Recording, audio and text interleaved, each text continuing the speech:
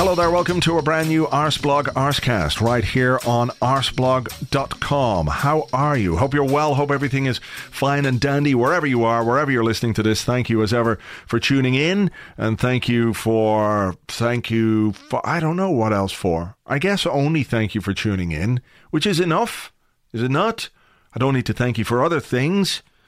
Don't think so, anyway. I mean, I can if you want. If there's anybody out there who thinks that they should be thanked for something beyond listening or tuning in or downloading or streaming this podcast, please feel free to get in touch. And, I'll consider it on a case-by-case basis. But the rest of you, wherever you are, I hope everything is well. We have an Arscast this week because, well, there's Arsenal. Last week, there was no Arsenal. We had the Arscast Extra on Monday, but because of the international break, because of the interlull, it was all a bit quiet. And because it was Easter weekend and bank holiday, and all kinds of stuff. It was Good Friday last Friday, which wasn't a great Friday in general. It was a fairly mediocre Friday.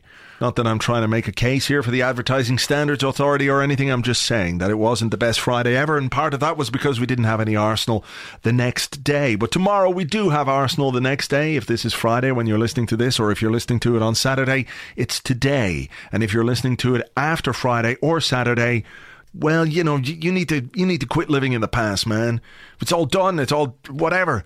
All the relevance of this particular podcast is now, it's gone. Shelf life of these sports podcasts, of course, is minimal. The minute the match takes place, it's all over and done with, really. And then you've got to wait for the next one when we talk about it. But look, the interlull was on, and in this side of the world, in this part of the world, there were a lot of international friendlies, which we view as annoying and frustrating and perhaps a little bit unnecessary. But I suppose with the European Championships coming up during the summer, managers want to play around, dicky around with their teams and, see if they can work out formations and systems and things that work. But elsewhere in the world, there were international World Cup qualifiers. There were African Cup of Nations qualifiers. That's right. Alex Iwobi, who made his debut for Nigeria, played twice for them in the international break. Unfortunately for him and for Nigeria, he won't be going to the African Cup of Nations in 2017, next January and February. But from a purely Arsenal point of view, I guess we can be happy about it.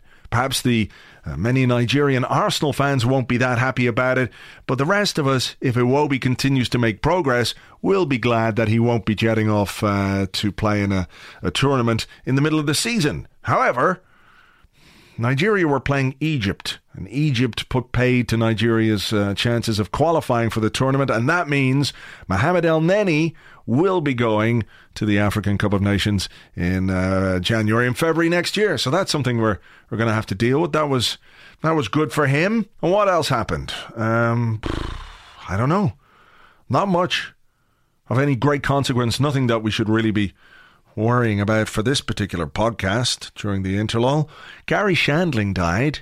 I don't know if that's a name that all of you would be familiar with, but he was a comedian and a really excellent comedian. He had a fantastic show called the Larry Sanders Show. He was a talk show host in it, and he did like stuff like talking to the camera and all that kind of thing. But it was brilliant, really kind of groundbreaking in terms of television comedy, and I was a big fan, and it was sad that he died. And if you're a fan of the Mark Maron podcast, WTF, you can hear an interview that he did with him back in 2011. It was well worth checking out because he's a very funny, very interesting guy. And I really liked this bit. As I was listening to it, it just sort of struck a chord with me in terms of, life in general, life online, talking about football, talking about Arsenal, talking about everything. The clamour of noise, the clamour of content that's coming at us from all angles, in all kinds of different formats, on all our devices, that there's no escape from it, and people with opinions, always with opinions. And I don't know, sometimes the people with opinions they just want to make sure that you hear their opinion. You know what I mean? So I thought this bit was quite interesting. Yeah. That there are moments on the Larry Sanders Show where it would just be you and Rip, standing there by a camera, watching something on the monitor, and then maybe looking away. But I mean, they would hold for like 20 seconds or 30 seconds. Because the truth actually is in the silence. That's right. So we come back to the other problem in life is people are afraid to have a silent moment like that there. And in that silence right there is all the truth and all the wisdom in the world. Yeah, I almost cried during those. Sure, you got to stop fucking talking. Everybody's fucking talking. Yeah. Jumping up and giving their opinion too quickly. Right. I mean, you can't exist online or anything like that without that striking some sort of a chord with you, right? Because it's true. I'm part of that. I mean, I get that completely, that I write something every day about Arsenal. Well, most of the time it's about Arsenal. Most of the time. I think where I, take a break is during the intervals where I can write stuff that isn't necessarily about Arsenal or tangentially about Arsenal or not about Arsenal at all. And that's where I get my sort of quiet moments. Those are my moments of silence. Those are my truths, I guess, in a weird way. But there you go. That was Garry Shandling. And you can check out the episode if you want, if you go to WTFpod.com and go to the episode list. It's one of the latest ones. It's been republished. I recommend it. Right. What else happened? Oh, I got an email from William Jones. William Jones took the time to email me, and I thank him very much indeed. Thank you, William. Dear Arsblog, he says, you are a cunt. Just wanted to let you know. Regards, William. Regards, I like it. No cheers, no up yours, no best wishes. Yours sincerely, yours faithfully. No, regards. Almost up there with best regards. Because when regards aren't enough, what do? You give your best regards. But it was nice of him to take the time to sit down at his computer. In fairness, could have done it on his phone. He could be bored on the bus or something like that. What'll I do? I think I'll email Arsblog and call him a cunt. No, tell him he is a cunt. Just in case I didn't know. I mean, I do wonder if he was, trying to do me a solid, do me a favour here. Perhaps William Jones has been wondering if I knew if I was a cunt or not. Maybe this has plagued him for days, weeks, months, who knows? He must know. There's William sitting at home. He must know, absolutely. Yeah, there's no question. He knows. Oh, yeah. I mean, how could he not know? He seems pretty self-aware. He must know, yeah. But what if he doesn't? Jesus. That little voice in his head. What if he doesn't know?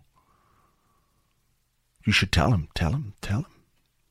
He needs to know. I mean, I think people would want to know if they were a cunt and didn't know about it.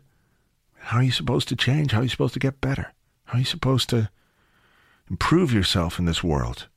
It's not your job to help him improve, William. You're just a guy sitting on a bus or on the bog having a poo with your phone. You don't need to tell him. You've no responsibility to this man. Yeah, but I feel like he should know. I'm going to type that email. I'm going to do it. Don't do it, William. Don't do it. Leave it alone. What if he replies back? It says that you're a cunt and you didn't know that you were a cunt. But you know you're a cunt, William. Anyone that would send an email to another person to tell them that they're a cunt must be a cunt themselves. In the end, temptation was too much for William Jones. He had to do it, and I hope, if he's listening, which I assume he isn't, I hope he feels better.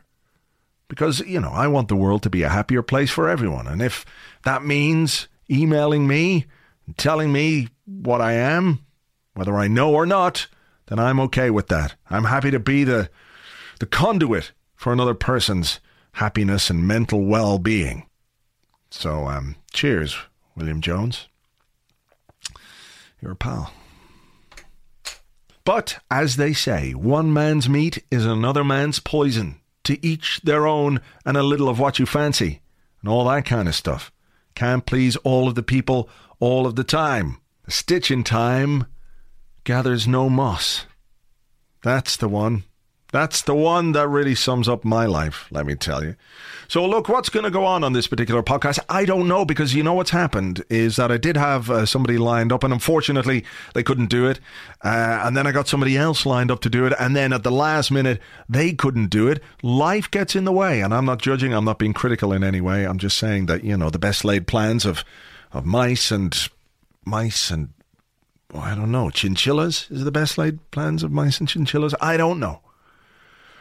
So 2 people have pulled out, and my plans are awry. They're awry, but I'm scrabbling around, and I'll find somebody to talk to.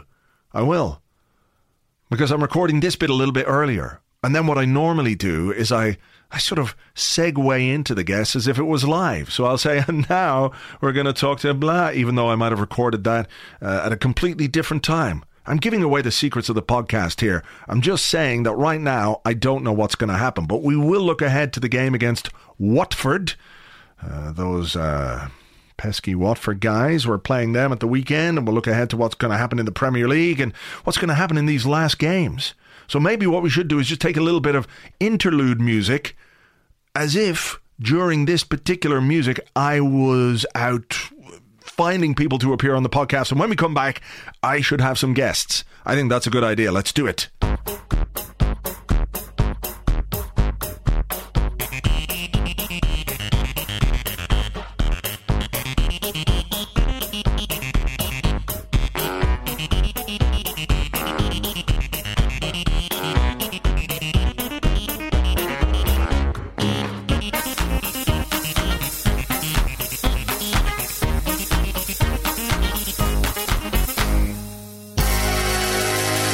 All right, we're back, and I've got guests. That's right, guests.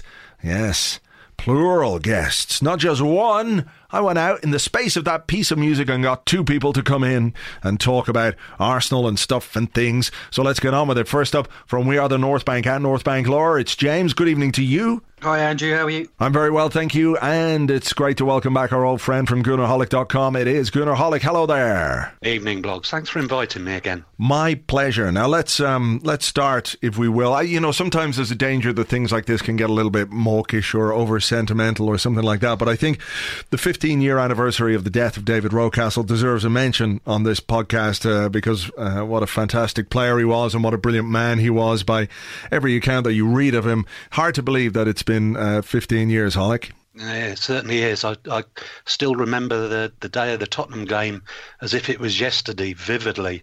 And I was sitting right next to the Tottenham supporters on that day, and fair play to them. They played their part in a minute's silence, and I think that was the measure of the respect of the man, even from across the other side of the divide, if you like.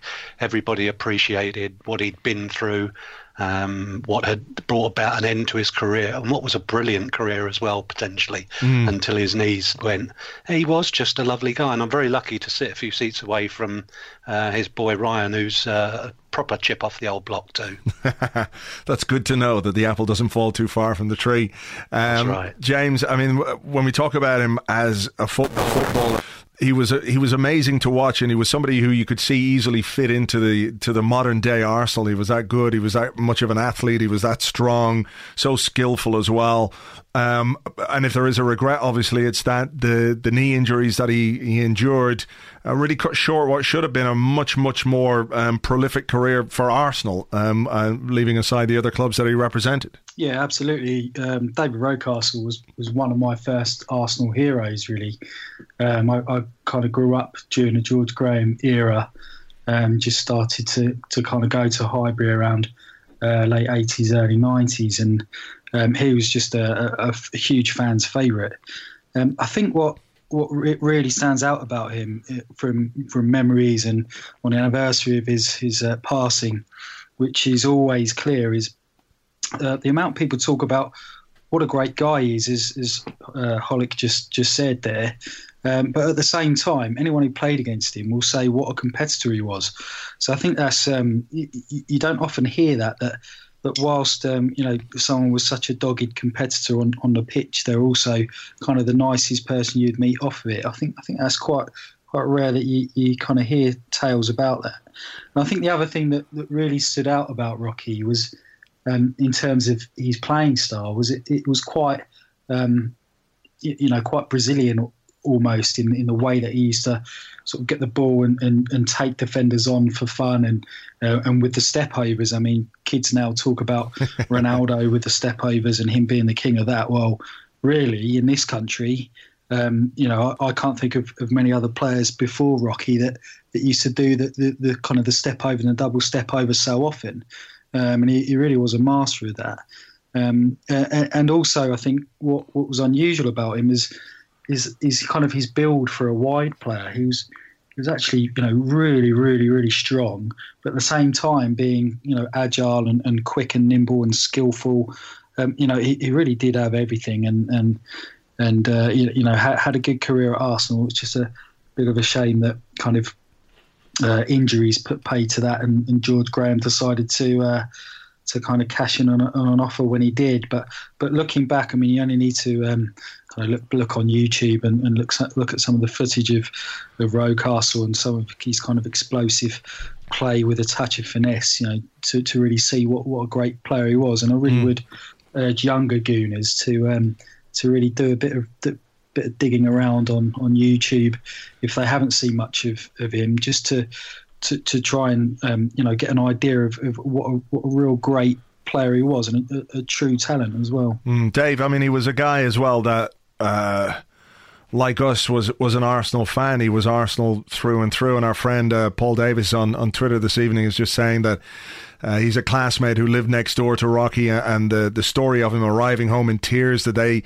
he was told he was going to be sold was a real heartbreaker. And for all the incredible qualities that he had as a footballer and a man, he didn't really have any luck, because of the injuries that he had, and then obviously because of the illness that cost him his life in the end. But at the bottom of it all, he was just a big Arsenal fan. Yes, he was, and the bunch of them really. You look at the South London boys. There was Mickey Thomas as well. You mentioned Paul Davis. Ian Wright may not have been an Arsenal fan as a boy, but he certainly became one when he turned up here. And I know that he and Rocky got on terrifically well. The biggest single compliment I could pay David Rocastle is that you could see him easily walking into the Arsenal side today, and he would fit an Arsene Wenger Arsenal team. He'd just be the perfect player. I mean, that was the thing, wasn't it? The ability to put it about a bit as well. That strength that he had, and it's not often that players have that they have this incredible skill and vision, the ability to finish, this relentless positivity. And you find sometimes that flair players are not necessarily the ones who get involved in the rough and tumble, but he was a guy who did that as well. He was the first one to arrive if anything kicked off. You're absolutely right. Bless him. Oh, well, look, 15 years and only 33 years of age, very sad. And I think we should all just, sometimes it's worth stepping back and taking a moment to realise how lucky we are to be doing this. So it was a big privilege to have seen him. Absolutely. So look, James, we've got Premier League football back this weekend after what has been a pretty long international break, or certainly it feels like a long international break, and the table is kind of mad when you look at it. Leicester City are 11 points ahead of us. They've got 7 games to play. We've got 8 games to play. So there is the possibility of getting 3 points back there. The way I look at it, and I don't know if you would agree or not, but Arsenal have to face these last 8 games as if a miracle might happen, as if something ridiculous and unexpected and ludicrous might happen to Leicester's form, that it goes through the toilet. And that's the way that they've got to approach these games, just in case. Yeah, absolutely. I mean, obviously we're praying that they drop points. I'm just looking at their fixtures now, and they're quite friendly. Yeah, absolutely. That's exactly what I was thinking. I mean, I can see Spurs dropping points over the next few weeks. I mean, whether they've got sort of 4 out of the 5 next games are pretty tough. I mean, you'd almost say it's as tough as they come. But in terms of Leicester, yeah, as you say, they do look pretty friendly. And the other thing, of course, is that they're not in the FA Cup anymore. They haven't played any European football all season. I think they got knocked out pretty early of the League Cup as well. So, whilst he hasn't, he really sticks with the main core of the team. I don't think there's any tired legs there. Also, to factor in, I'm not sure how many internationals or how many players have had away on the international break, but you could probably guarantee that it's not as many as we've had, for example. So I think that's a huge factor. The fact that these players are still pretty fresh at this time of the season, compared to us, and we're always sort of flagging really from injuries and hoping to get players back, but it does look too little too late, really. Unfortunately, we do kind of need a miracle, I think, as you say. I think that the Everton win was really encouraging. The injection of pace and extra spark up front with Welbeck and Iwobi is hopefully has rejuvenated us to go on a run, and we absolutely need that. I mean, I think if we're going to win it, we can't really afford to drop any points, I don't think. Just looking at Leicester's fixtures. No, we've got to win all our games. It's one game at a time territory for us, absolutely. Dave, just on the issue of fresh legs, obviously we've had injury problems and the squad has been stretched a bit at times throughout this season, but mentioning Danny Welbeck, mentioning Alex Iwobi, two guys who haven't really played a huge amount this season at all, that really does seem to have brought something into the forward line that not necessarily has been missing, but just maybe at this point of the season adding something a bit different has made us a bit fresher and B, a bit less predictable as well. Yeah, I'd agree with every word of that. I thought at the last game against Everton, we were looking as good as we have done since October or something like that. And like you say, the fresh players, Iwobi, we saw in the FA Cup that he could play, that he could pass, that he could instigate things. And for him to add a goal to that as well up at Everton was great. And Danny Welbeck, he is different to Giroud. Giroud, I think, is still our most complete all-round centre-forward, but he's a tired man. He looks a tired player at the moment, whereas Danny comes on, might not be as good with his back to goal as Giroud, but we don't need him in that when you've got Iwobi who's able to put balls in between defenders rather than hopefully we're getting people wide and thumping balls into the middle. So, no, I think it's slightly changed the way that we play. The way that we looked against Everton is, let's face it, we've got to play like that for the rest of the season. You're quite right that we need to win all 8 games. I think if we do win all 8, then we do stand a chance, because you look at Leicester's last 2 away games are Manchester United and Chelsea. We would need them to slip up to one surprising defeat other than that. But I must admit, I'm quite confident they might lose 3, but I'm not as confident we'll win 8. Yeah, I think that's where I stand on the thing. It seems inevitable, or it would be really surprising to me if Leicester didn't have some kind of wobble between now and the end of the season. They haven't really had one all season long. And even title-winning sides tend to have a little moment or two or a game or two that doesn't go their way. So it would be surprising to me if they didn't. The issue, of course, is whether or not we can win 8 games in a row, and we haven't done that this season. I think the most in all competitions is 5, and I don't know what our Premier League record is. It's certainly not 8.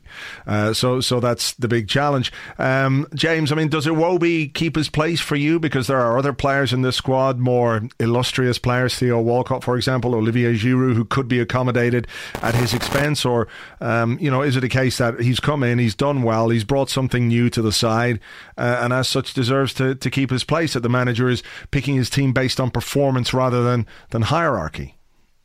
Yeah, no, get out. There's no way that Walcott or Giroud deserve to come in ahead of this lad the way he's played and kind of taking his chance by the scruff of the neck. And that's really what you want to see. You want to see that almost, passion and will to perform. I'm not saying that Walcott isn't trying or Giroud isn't trying, but it's in terms of application. There's been many games where I don't think they've applied themselves well at all, especially Theo. Kind of looks a little lost sometimes, and you almost want to shake him. But in terms of Iwobi, I think he is a breath of fresh air, and it couldn't have come at a better time in the season. They've thought a lot of him, for the last 3 years and few years, and wanted to kind of get him into the first team surroundings. That's why you haven't seen him go out on loan, because Wenger obviously really believes in his talent, and I think it's evident there. What seems to be most appealing to me is that he seems to like decisions at the right time quite a lot of the times.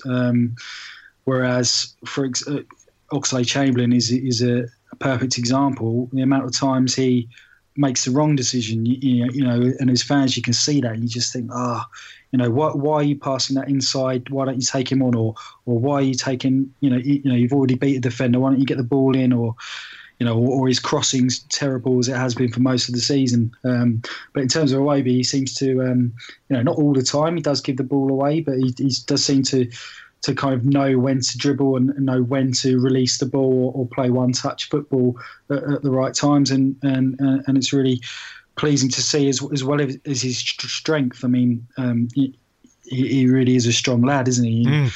There's no way that any defenders are kind of, you know, roughing him up, which is really good to see. And he seems to have a really level head on his shoulders as well. I think what was a really interesting point for me was a couple of weeks ago, James from Gunnerblog were doing the Arscast Extra, and he was talking about how the senior players in the side don't have any problem with giving him the ball. And you can see sometimes with certain players, or perhaps if certain players aren't in the form that they should be, or playing as well as they should be, you can see them being ignored at times, where a player will say, no, I'm not going to do it, I'm not going to pass it to him because I don't know where it's going to go when it ends up at his feet. But with Iwobi, there's real trust in him from these guys, and perhaps that comes from obviously the fact he's been training with them week in, week out, and he's been there on the training ground. They can see obviously that he's got the quality. Yeah, I think I totally agree, and I think we saw the same last season with Bellerin. You know, the players just weren't afraid to give him the ball at any opportunity, because you know they know that the quality is there and the confidence is there, and you know these two lads have got real good heads on their shoulders, as I say, and almost. I keep going back to Oxlade-Chamberlain, but he's almost been the opposite over the last couple of seasons. He's gone backwards massively. I know injuries have played a part in that, but I find it quite strange, his decision-making on the pitch at times, especially given that he's such an intelligent lad off the pitch. So I think in terms of Iwobi and Bellerin, they've just applied themselves brilliantly. And obviously the other players recognise that and know their quality. Playing with them day in, day out, and aren't afraid to use them when the opportunity is there. So it's great to see. Just want to go back to, if I can really quickly, just go back to Leicester's fixtures. I think if there might be a wobble, it might be at the weekend. The only reason I say that is because Southampton are a bit of, you know, you never know what Southampton team's almost going to turn up, especially away from home. Their away form was terrible before Christmas, but if you look at the away wins they've had, they beat Chelsea at Stamford Bridge and United at Old Trafford. Okay, I know this season that may not be you know, a huge feather in their cap, but we couldn't do it. Well, yeah, exactly that, and they also, I think they won at Swansea, which isn't, again, perhaps this season it's been a bit easier to play there, but it's not always the easiest place to go. I think, did they win at Stoke as well? I think they might have won at Stoke. So they're at home to Swansea, by the way. Oh, they're at home. Sorry, it's the Stoke game I'm thinking of. So they beat Stoke away, which is, you know, as we know, no mean feat. So I think if there might be a wobble, I'm praying that it might be at the weekend. Because after that, you know, Sunderland away, okay, they're away, but Sunderland are pretty terrible, even though they're scrapping for points. And then West Ham, I suppose, might be a bit tricky at home, but Swansea at home, I think they'll win that comfortably. So, you know, if there's going to be a wobble, I'm hoping it is this weekend, praying more. Yeah, we'll keep our fingers crossed, and obviously the Sunderland game, which was all set up for Emmanuel Eboué to score the winning goal against Leicester, okay, won't happen anymore, Holly, because he's not paying his agent. What a strange man he is. Yeah, very odd, very, very odd. Yes, indeed. Well, I wasn't going to talk to you about Emmanuel Eboué. We've been there, done that, and worn that particular T-shirt fucking far too many times. But I was going to him off the podcast. Yeah, I was going to ask you about the midfield partnership. Coquelin and El Neni perhaps one that's been stumbled upon a little bit because of injuries, because of people who are absent. Ramsey's gone, Cazorla's out, Wilshere's out, obviously. Arteta, Flamini, all out. So the manager has had a little choice but to put the two of them together. But from what we saw at Everton, if we're going to talk about encouraging signs up front with Welbeck and Iwobi, then we've got to look at those two in the midfield as a duo that obviously we need to see a bit more of, but there's clearly some potential there. Absolutely agree. And it was so needed by Francis Coquelin as well, because since he's come back, he'd looked as though he was struggling a little bit for confidence or just that little something.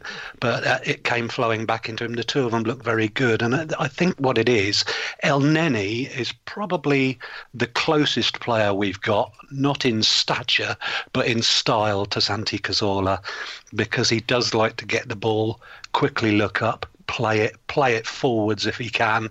He doesn't mind bombing on to support the attack as well, but he'll get himself back. He doesn't mind doing his fair share of duties alongside Coquelin. So that does have a look at brings a bit of balance to us, and I hope that stays it. It's got to work for another few games yet, hasn't it? But the signs were at Everton very, very good indeed.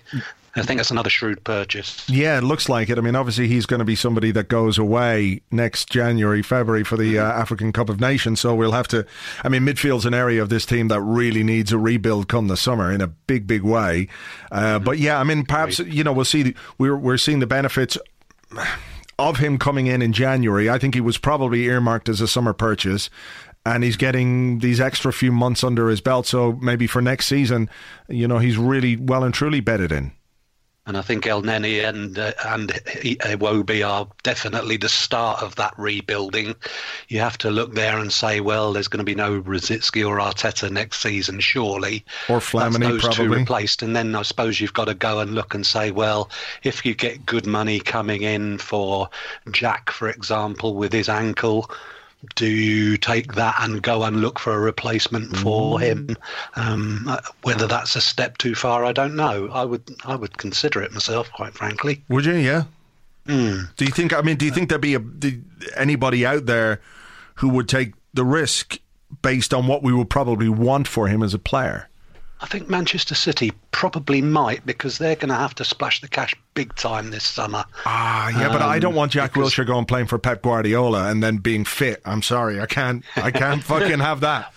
I think that's a gamble you take. I don't see Jack being fit for a season, any season coming up, because you look, every time that we get him back out on the pitch, then teams take it in turns to rotationally foul him, always on that same ankle. He's going to face that problem for the rest of his career now, I think. Well, I mean, look, I'm a big Wilshere fan, and I think I love him as a player. Yeah, I mean, my point on this would be, look, accept the fact that he is probably going to be injured quite a lot, and build your squad to accommodate that. And if he's fit and if he's around and if he can play, then this is a fantastic bonus. And if he doesn't play for another season next year, then maybe you consider what you're going to do with him for the future. James, what would your thoughts be on Wilshere in terms of keeping him or trying to move him on this summer? And then we'll talk about the injury thing a little. No, I don't think they'll be looking to sell. I really don't. No, Wenger loves him. I also don't think there'll be any shortage of takers. Because the quality, the class is there for all to see. I just think it really is a difficult one, because, like you say, if you keep him for another season and he plays only, I don't know, worst case scenario, sort of 10 games next season, that's a hell of a lot of money in wages to accommodate a player like that. When you think of Diaby as an example, and kind of the patience that was shown with him, many would argue wrongly, in terms of paying him extremely good money. I'm not saying Arsenal are short of money, don't get me wrong, but I think it is a balancing act. But at the same time, I don't think Arsenal would be listening to any sort of offers for Jack at all. I think he's very much in a part of their plans. I also think that's one factor why you didn't see Arsenal go into the transfer market in the summer for a midfield player, because on paper, again, and he's probably alluded to this quite a lot during press conferences this season, our midfield was stacked in terms of numbers and in terms of quality. But if you take all of the factors into consideration, i.e. fitness, and the fact that 3 of our midfield players were and are over the hill, they're the 3 that are going to be out of contract in the summer, Rosicky, Arteta and Flamini.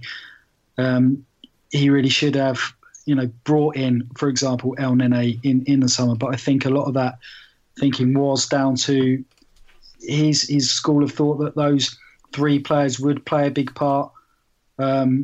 Maybe not one of them throughout the whole season, but I think he was definitely banking on getting at least 20 games out of Arteta, as an example. Yeah. Similar for Rosicky. And then, of course, Jack. And, that injury happening on the eve of the Charity Shield, hugely in Wenger's plans. Whether he would have, played him in a more deeper role, as he does with England, I'm not so sure, because I think Wenger said many times he does prefer him in the final third and making things happen. But that definitely would have been a possibility if you think to, Coquelin getting injured.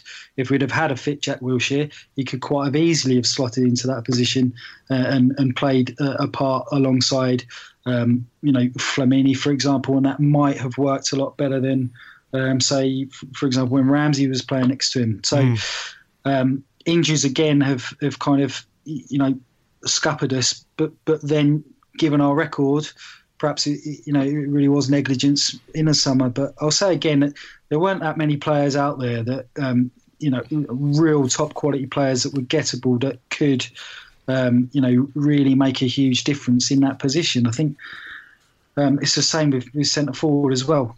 There's a dearth of world class centre forwards as there is. I think defensive midfielders that you could go out and purchase, but I mean, it looks like we're hopefully going to be doing business early in that position sooner rather than later, which is good. Well, in terms of Jack, that the plans were there for him to be a huge fundamental part of the team, and obviously injury has put pay to that again. The injury we've got some good news with that, in the sense that Arsene Wenger said yesterday Wilshere and Rosicky are back in full training, and talking about Wilshere playing in an under-21 game, he said no, it's his first week back in full training, we'll see how he responds, but the first signs are quite good. We'll assess our options next week. It was touch and go for a little while, wasn't it? Yeah, it certainly was. Jack Wilshere's been feeling discomfort in the area of the leg where there was he's had a plate inserted as part of the operation for the broken leg, and they were concerned about that, even though after rumours kind of went around Twitter a few days back. One journalist in particular kind of tweeted straight away, but that was, definitely would have had Mark Cannella in his ear saying, "Can you please help us out and dumb this down?" And and he would have been saying to the press and briefing the press that there was absolutely nothing wrong with Jack and he's on schedule. But there definitely was, some issue there with the plate, and they knew that if that has to be operated on again, then that was definitely his season over. But it looks like hopefully, touch wood, that isn't going to be the case, and if he can get through, even if it's 45 minutes of an under-21 game soon, continue his fitness and training, and then hopefully we'll kind of see him off the bench before the end of the season. But it's a precarious one. It really is, just given Jack's history, the amount of football he's lost at a really crucial part of his development, and also the toll that it's taken on him. Sure. And as Holick rightly said, teams target those weak areas in players. They do. They'll never admit to it, but they 100% do, especially when they're playing teams like Arsenal, and it's anything they can do to get some sort of advantage during a game. Holick, the other side of that, or the other person mentioned there was Thomas Rosicky. And he's back in full training, and there were obviously real worries when he picked up the injury that he did, that it might be the end of his Arsenal career, because it was just so close to the end of the season, and he was so visibly distraught and so unhappy and so gutted about this injury, having spent the whole season out, coming back, doing something within 10 minutes of coming on, whatever it was. It's great that it looks like we'll be able to see him in red and white again before he leaves the club in the summer. That would be absolutely fantastic, because I think he would get a tremendous reception from everybody at the club, because the player that he's been for us. And we've sorely missed him actually in the second half of this season, which is when we could have done with him driving us forward, because there's no one more energetic and more gifted like that in the side like that.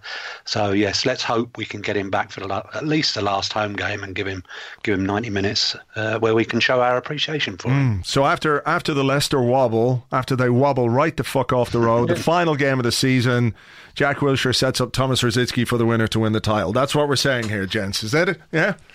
I have, 3 minutes into 4 added minutes. How much rum have you had tonight? I'm just on my second beer. I know. I feel sheepish even saying it out loud. But look, gents, thanks a million for your company. Appreciate it, and we'll catch up to you soon. You're welcome. Thanks very much, Blogs, and thanks.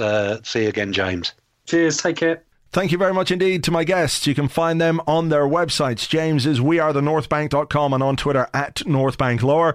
And Goonerholic, it's Goonerholic.com, and of course at the Goonerholic on Twitter at the Goonerholic. Skype was doing some weird stuff during that call. I apologise. Nothing I could do about it though, but it did this weird thing. I've never heard it do that before, where sometimes you get a little bit of a delay and stuff, but then it sped up their voices, right? Did you hear that too? Their voices got a little bit higher and higher, as if they were doing a bit of helium and what have you, but that was beyond my control. So apologies if there was any weirdness. There seemed to be a bit of sort of backwards time travel shit going on in there, but that's Skype. Nothing to do with me. Right. We're going to look ahead to the Watford game in just a couple of moments' time, but first we've got a message from a brand new sponsor. Working all day? No time to look after your pooch? He's down in the dumps. So bring him to Dog Yoga. That's right, Dog Yoga. Dog Yoga. It's the latest craze that's sweeping the nation. Your dog's already a natural. He can do downward-facing dog, upward-facing dog, licking his balls dog, licking his hole dog, the humper, the eat his own vomit, the bite the postman, the lotus dog, the barking lunatic, and many more.